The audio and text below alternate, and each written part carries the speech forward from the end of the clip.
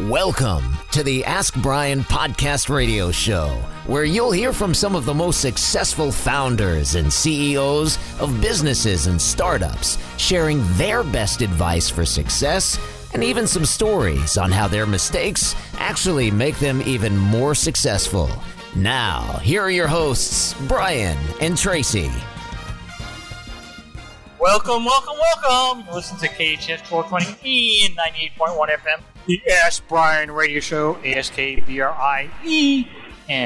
And every single week, every Thursday, we try to help out business owners, try to help them out with either a new business venture or something that they can learn about their business. And people always ask, why do you spell Brian with an E? Patrick, why do we spell Brian with an E? Well, I'll tell you why we spell Brian with an E, because there's a number It's no laughing matter. You're right. This is a very serious matter.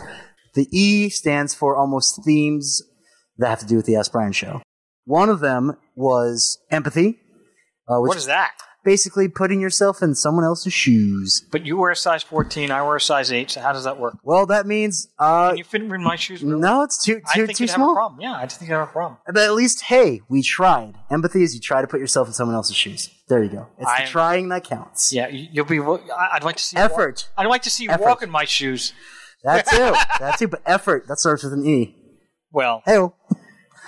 I guess. Outside of that, we have experts, because everybody on the Ask Brian radio show is an expert in their field. What are you an expert in? Engineering. I thought it was an N95 mask. It is an N95 mask. I thought that's what you're an expert in. No, I'm not I'm not an expert in mask wearing. I didn't design it. Why are you guys wearing masks? I'm at the freedom. Sorry. Okay. What? I'm just being free the safe. mask. I'm just being safe, man. There's no safety here. Okay, dear Lord. This plexiglass isn't going to keep you safe from anything. Plexiglass is a misnomer. Anyways, ladies and gentlemen, there is expert laughing a lot. Experience. Because everybody on the Ask Brian show shows some form of experience, in their field as well. What experience do you have? Experience in... Eating cotton candy is not experience. That is not what that is. Experience in engineering, social media, marketing. You name it. You name it? Thank you, Emily. You're welcome. Neurosurgery? I'm not a doctor, man. Well, you just said everything. Everything like that is what I meant to say. But you missed the three biggest ones. I haven't even got to the three biggest ones. What are the three biggest ones? E's? Do we have a drum roll? We do not. I already know we don't. Oh, we don't? Number three! Number three. Up. Is it enthusiasm? Enthusiasm! Ow. And then the other one is, be ready, Emily, excitement. Excited, get excited.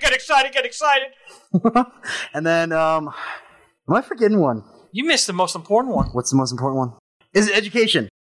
Thank the Lord. Ha-ha! Thank you, God. Because I'm an educated gentleman. Yes, sir. Not exactly, but what we try to do is we try to educate our audience each week.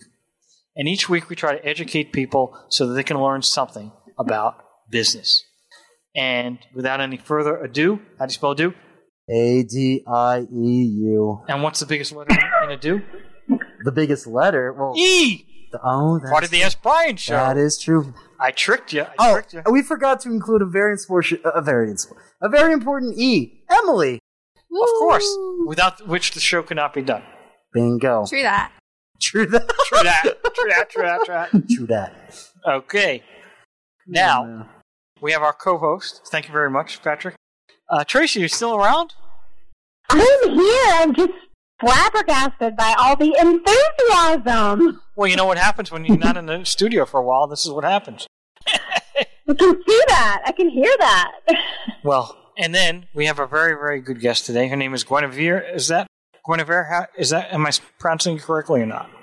That's correct. Guenevere spelled with 4 E's. 4 E's? Ask Brian. It. All right. Now she is a total Ask Brian person. With the E's. 4 E's. If you forget my name as Guenevere, you can just say, give me a beer, because it rhymes with Guenevere. Give me a beer. Oh my God, we love her already.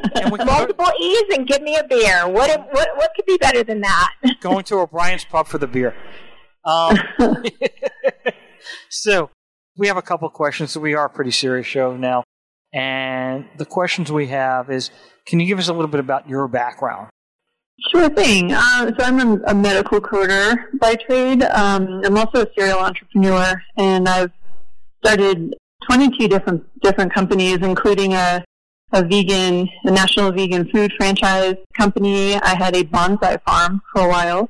I'm a licensed drone pilot, a notary, and for the past 10 years, a medical biller and coder. That's it? I was teasing. Anyway, that's a lot of stuff to be doing. Plus, being a serial entrepreneur, I mean, you must deal a lot with Kellogg's and Post cereals. Now, question for you. The name of your company is what, called Sage? Is that correct? Correct. Sage Medical Coding and Billing. And when did that company start? In 2020. Did you start it alone, or did you start it with other people?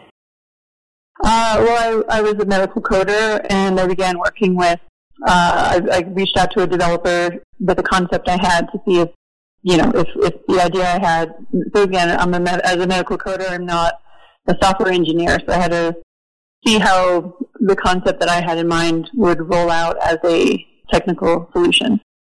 So that's a question a lot of listeners always don't understand about billing and coding. So can you explain a little bit about how that works? Sure thing.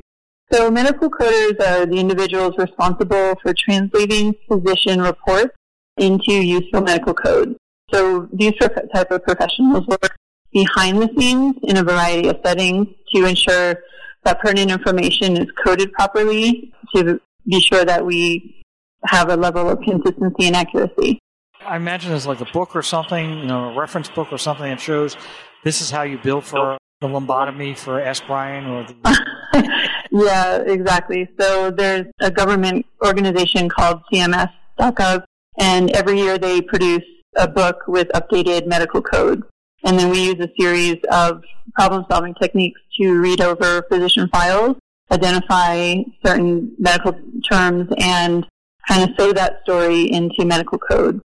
Well, I don't know about you, and I don't want to say anything against doctors, but most doctors that I'm aware of have bad handwriting. So my question is, how do you even read the handwriting? That's a good question. So these days, physicians typically do not record patient data by hand. It's often entered electronically into what's called an electronic medical record or an electronic health record. So if you think back to the last visit you had with your physician, during that encounter, did your physician spend a lot of time looking at a computer and doing data entry?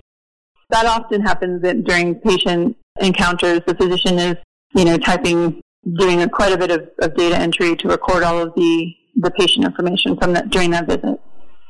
So how does HIPAA affect this? Because, you've got the doctor, and he's giving the information, now he's giving it to the coder. So are you on the privacy rules of the doctor? We are absolutely restricted by HIPAA to ensure all privacy of every patient record that we encounter. You started this new company. How are you different than any other coder or programmer? What is unique to your product? Good question. So let me touch on the problem that we're solving. So if you or anyone you've ever known has received a bill in the mail from your physician that should have been covered by your medical insurance, then you've experienced part of the $100 billion worth of mistakes that are made by medical coders and billers every year. So what our product is doing is eliminating the costly human error while increasing physician productivity by 20%.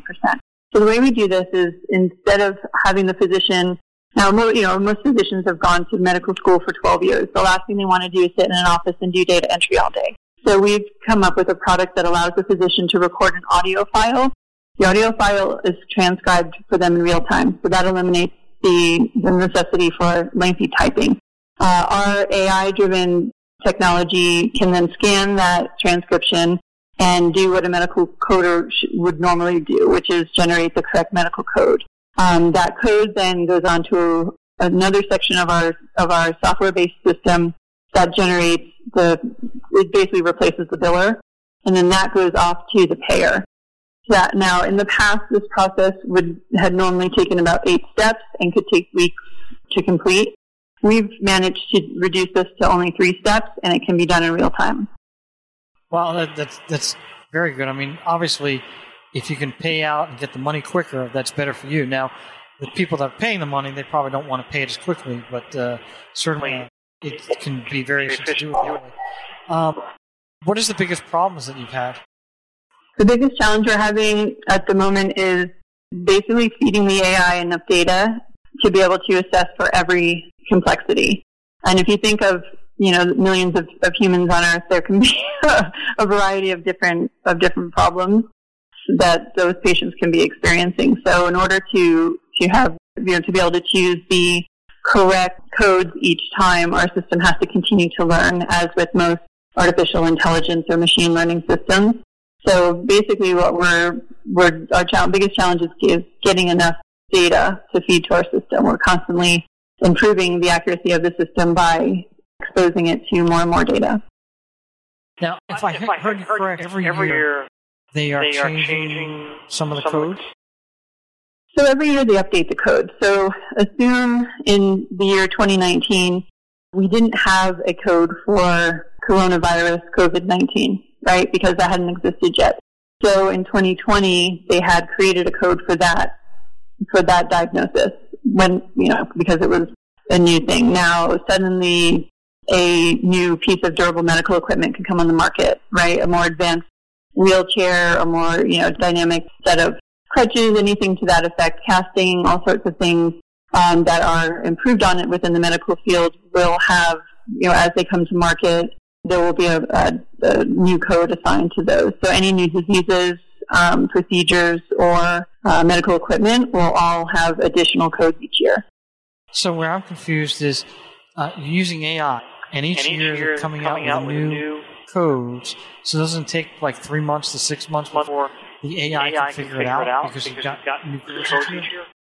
So there are additional codes that come out every year. So if you were diagnosed with diabetes, that code would stay the same each year. But if a new form of diabetes was diagnosed, then that would be an additional code. So each year, the system is trained on a base set of the pre-existing codes, which are typically, reused every year. So it's just a few new codes each year. So basically, 90% of it's probably the same, just a couple of codes here and there. A few hundred new codes each year, but yeah, that's very true. How many codes are there? 68,000. 68,000? That's a lot. Mm-hmm. That's my daily calorie intake, is 68. Wow. So how does the computer train itself with AI? So it has a recurring neural network that is able to improve and learn from each patient. And how many repetitions do you typically need before it actually starts come up with the proper AI? Well, currently the system's trained with over 100,000 data points, so it's quite accurate. It's currently coding at an accuracy rate higher than a human. Can it audit itself for problems, or how does that work? So we do a variety of random audit series to ensure that the system is coding at the proper rate. When you have a problem or something comes up, does it pop up and tell you? Absolutely. So if there is a mistake made within our system, or if the billing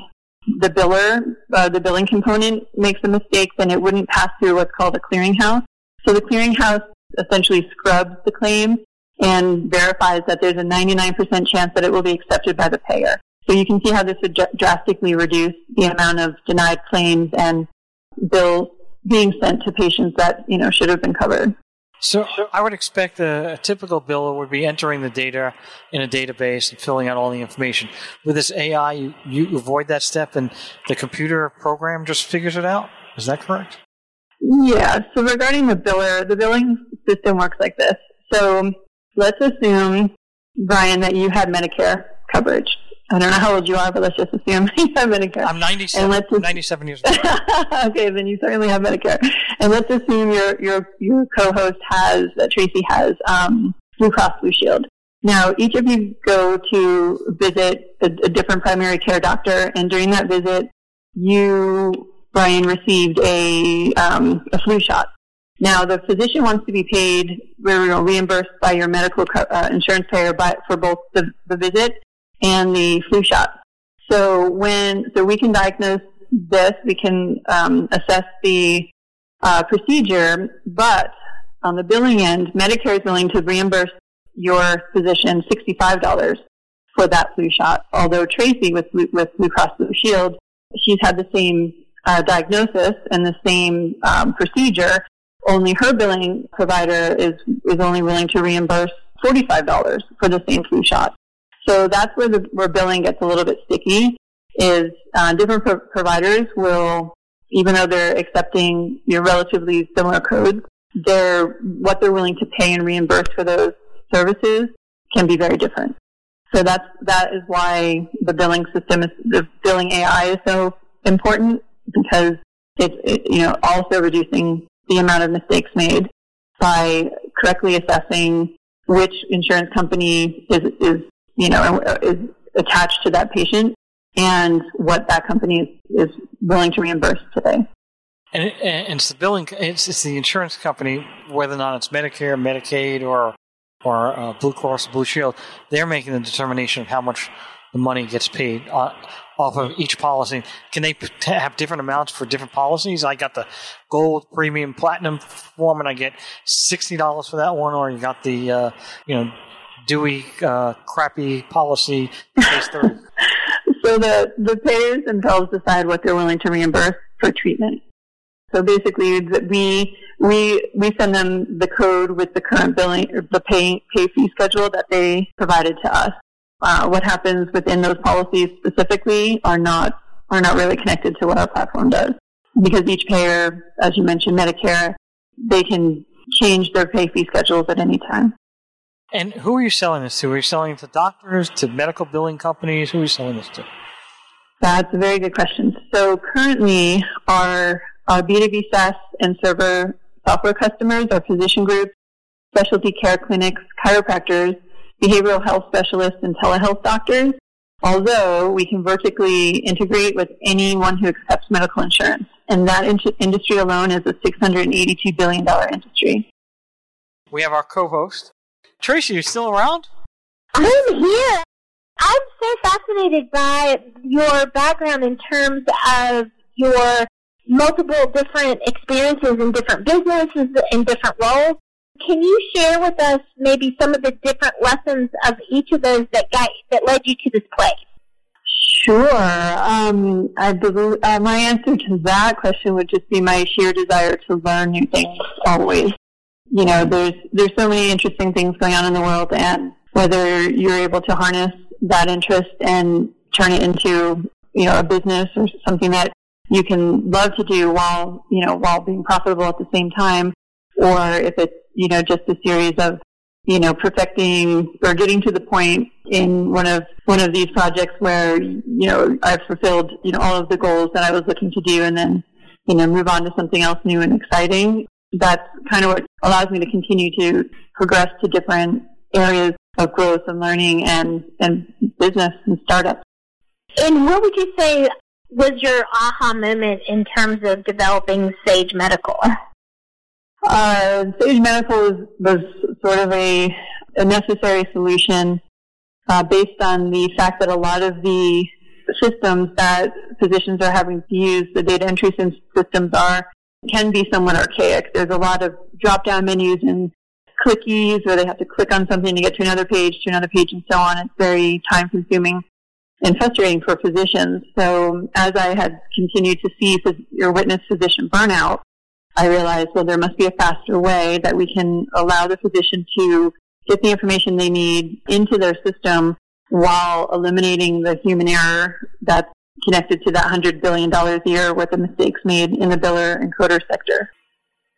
Were you, in terms of this being such a heavy tech platform, was that something that you felt intimidated by, or did you feel comfortable with? And how, and based on your answer, how did you move forward?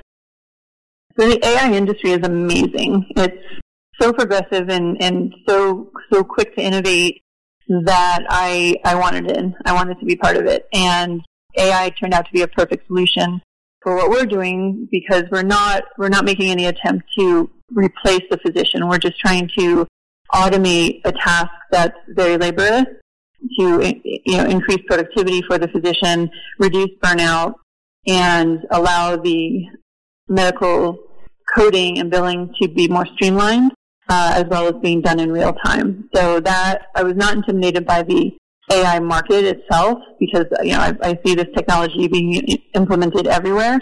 But a big challenge related to that, as you mentioned, tech is not my background. So one of the tallest obstacles that we're seeking to overcome is hiring good fit developers and employee retention. So we need to procure like the best and the brightest if we want to, we want to keep them engaged on our journey. We want them to, to love this project. And quite frankly, medical coding is not a very sexy business. Most people don't know that medical coding is at the heart of, the healthcare industry. And there are problems associated with medical coding and billing industry, such as, honestly, it's just kind of a mess. Coding is a boring job. There's not enough medical coders. And, it's just a lengthy process that's prone to mistakes. So this particular solution, I think, is the right fit at the right time. Using an experienced AI technology to automate, tasks that no one really wants to do.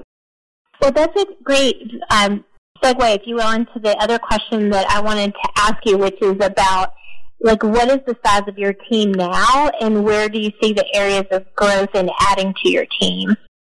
So our team, we do have an executive board, and then we have a lot of our developers we outsource at the moment. As we continue to develop the product, we will start bringing on more and more in-house staff.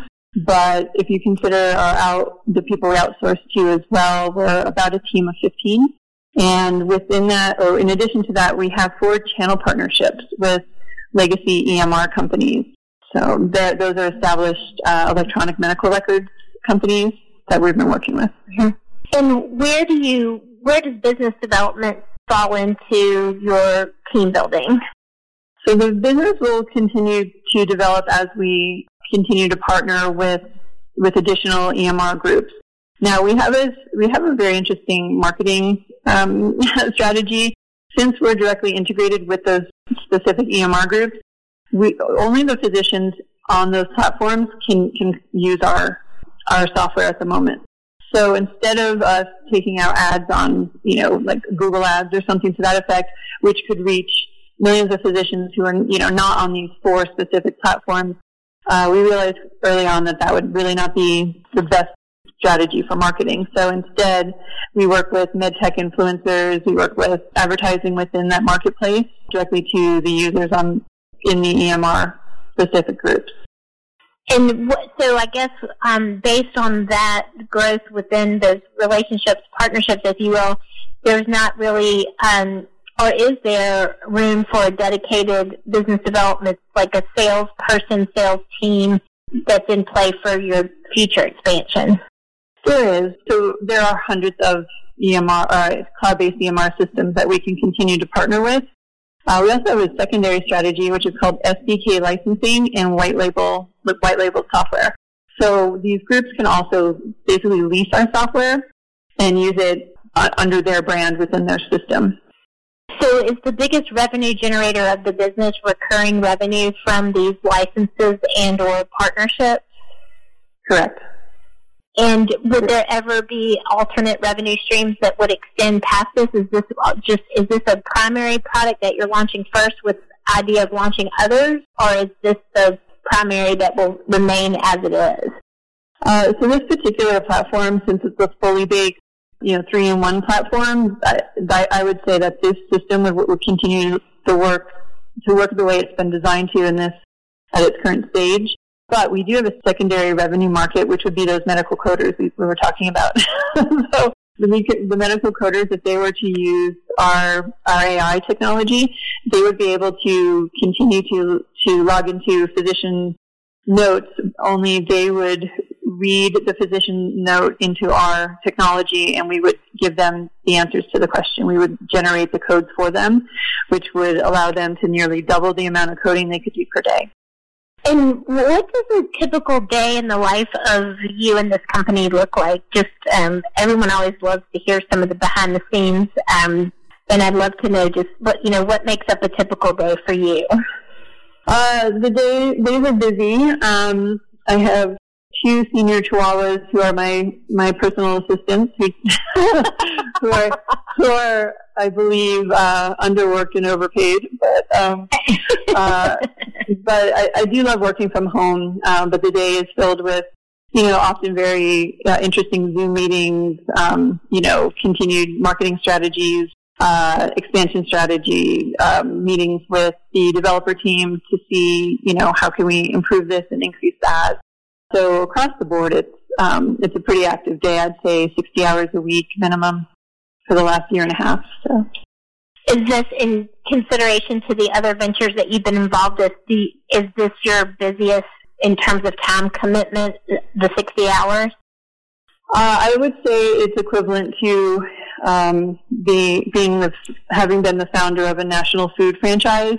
That was very, very demanding as well. Not only because technology business, you can reach people through Zoom, and there's a lot of other platforms where you can exchange information. But with a national food franchise, you literally have to get on the plane and boogie on down to that location and assess what's going on, and retrain employees and staff, and there's shipping and product challenges and all sorts of things that you would face in not just one restaurant but a whole chain of restaurants. So I would say that was a much more stressful business to have been in, but it was an enjoyable business, and it showed us that that there can be a national vegan food industry like that. And here we are 10 years later, and there's vegan food available at most restaurants. So I'm thrilled to see that we were on the early upswing of that industry as well.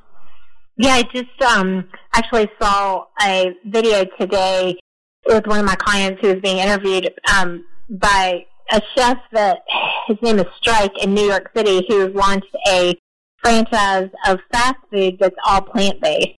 So I think, you're right. It's a much bigger trend than if it's getting into fast food franchising as plant-based, full-on plant-based fast food. That in New York, that was pretty fascinating for me to hear about that.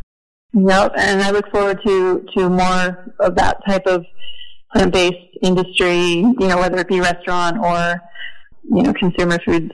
But yeah, I think that's definitely a trend that's not going to slow down anytime soon. It might be less people needing to code medical reports as people eat more plant-based, right? There are many reports to support that theory, absolutely.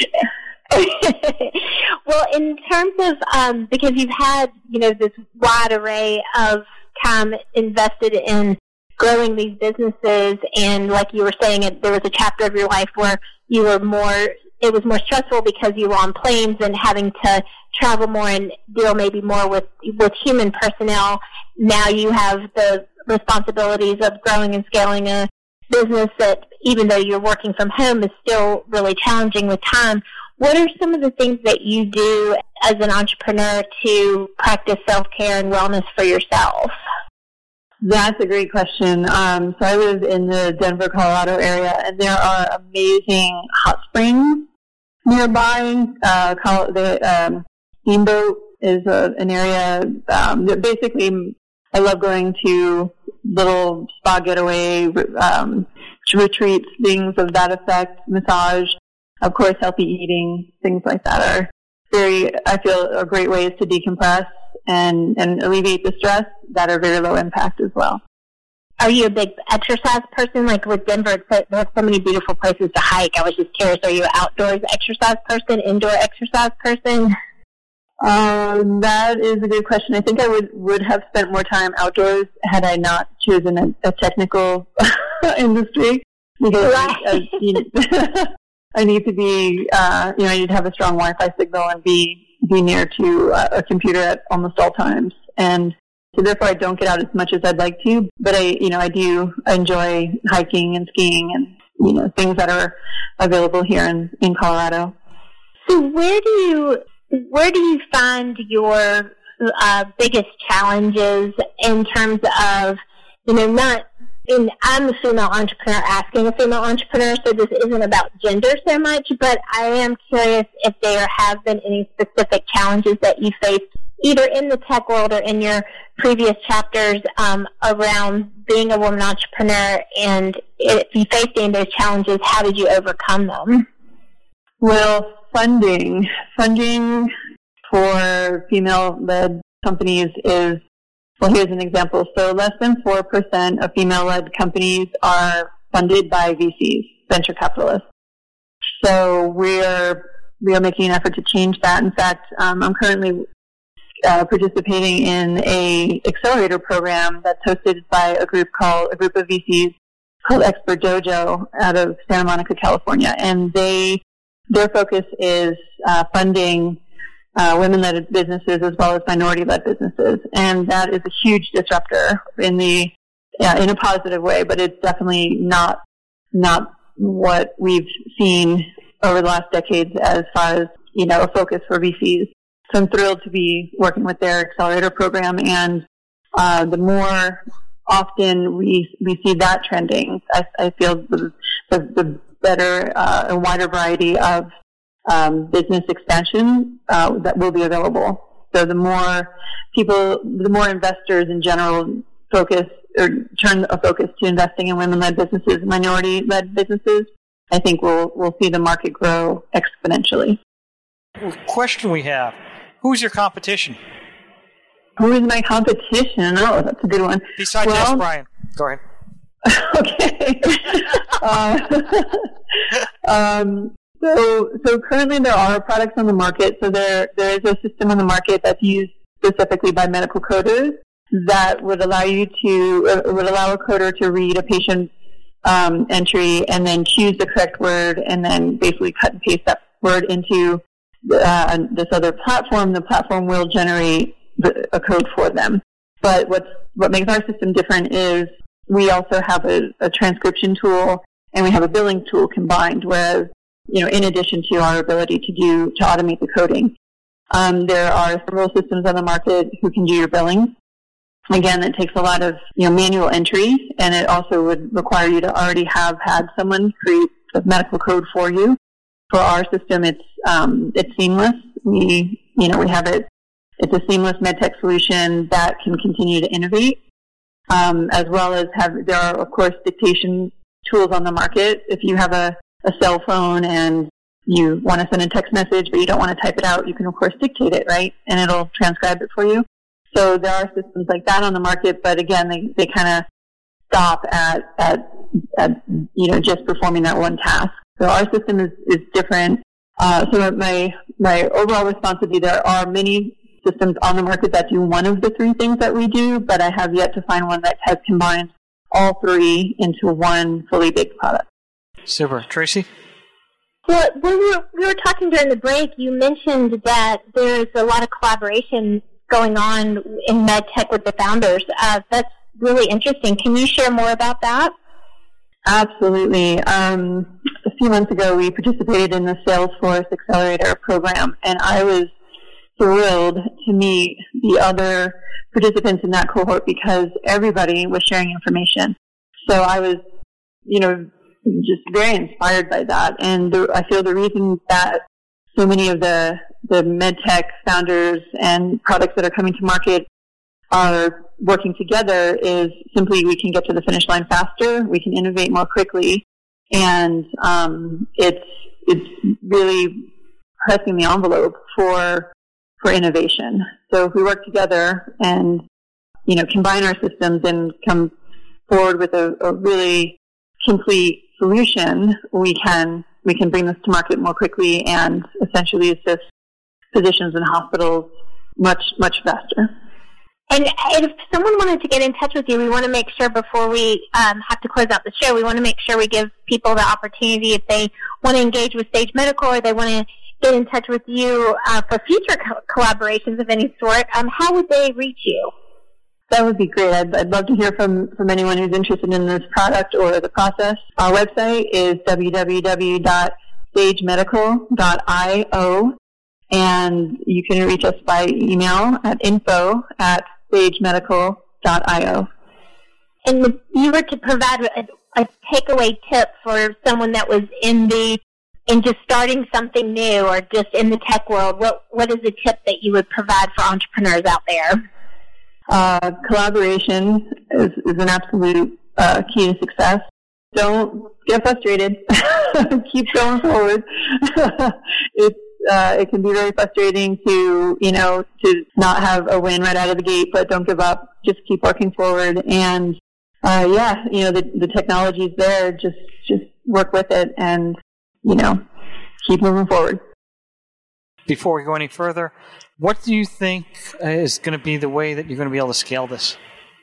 I think this will scale more quickly with our ability to vertically integrate with all of the used systems. So to connect to each of these systems and implement our software within their operating EMR can happen very quickly in a day or so. So the quicker we form the channel partnership agreements and are able to bring this to market within their systems, that will show our growth exponentially. So the last question, and we're going to have to make it really quick, compatibility, right? So if I'm a coding billing and I'm doing that, can I just pick up this software and run it really quick, or is there a learning curve there?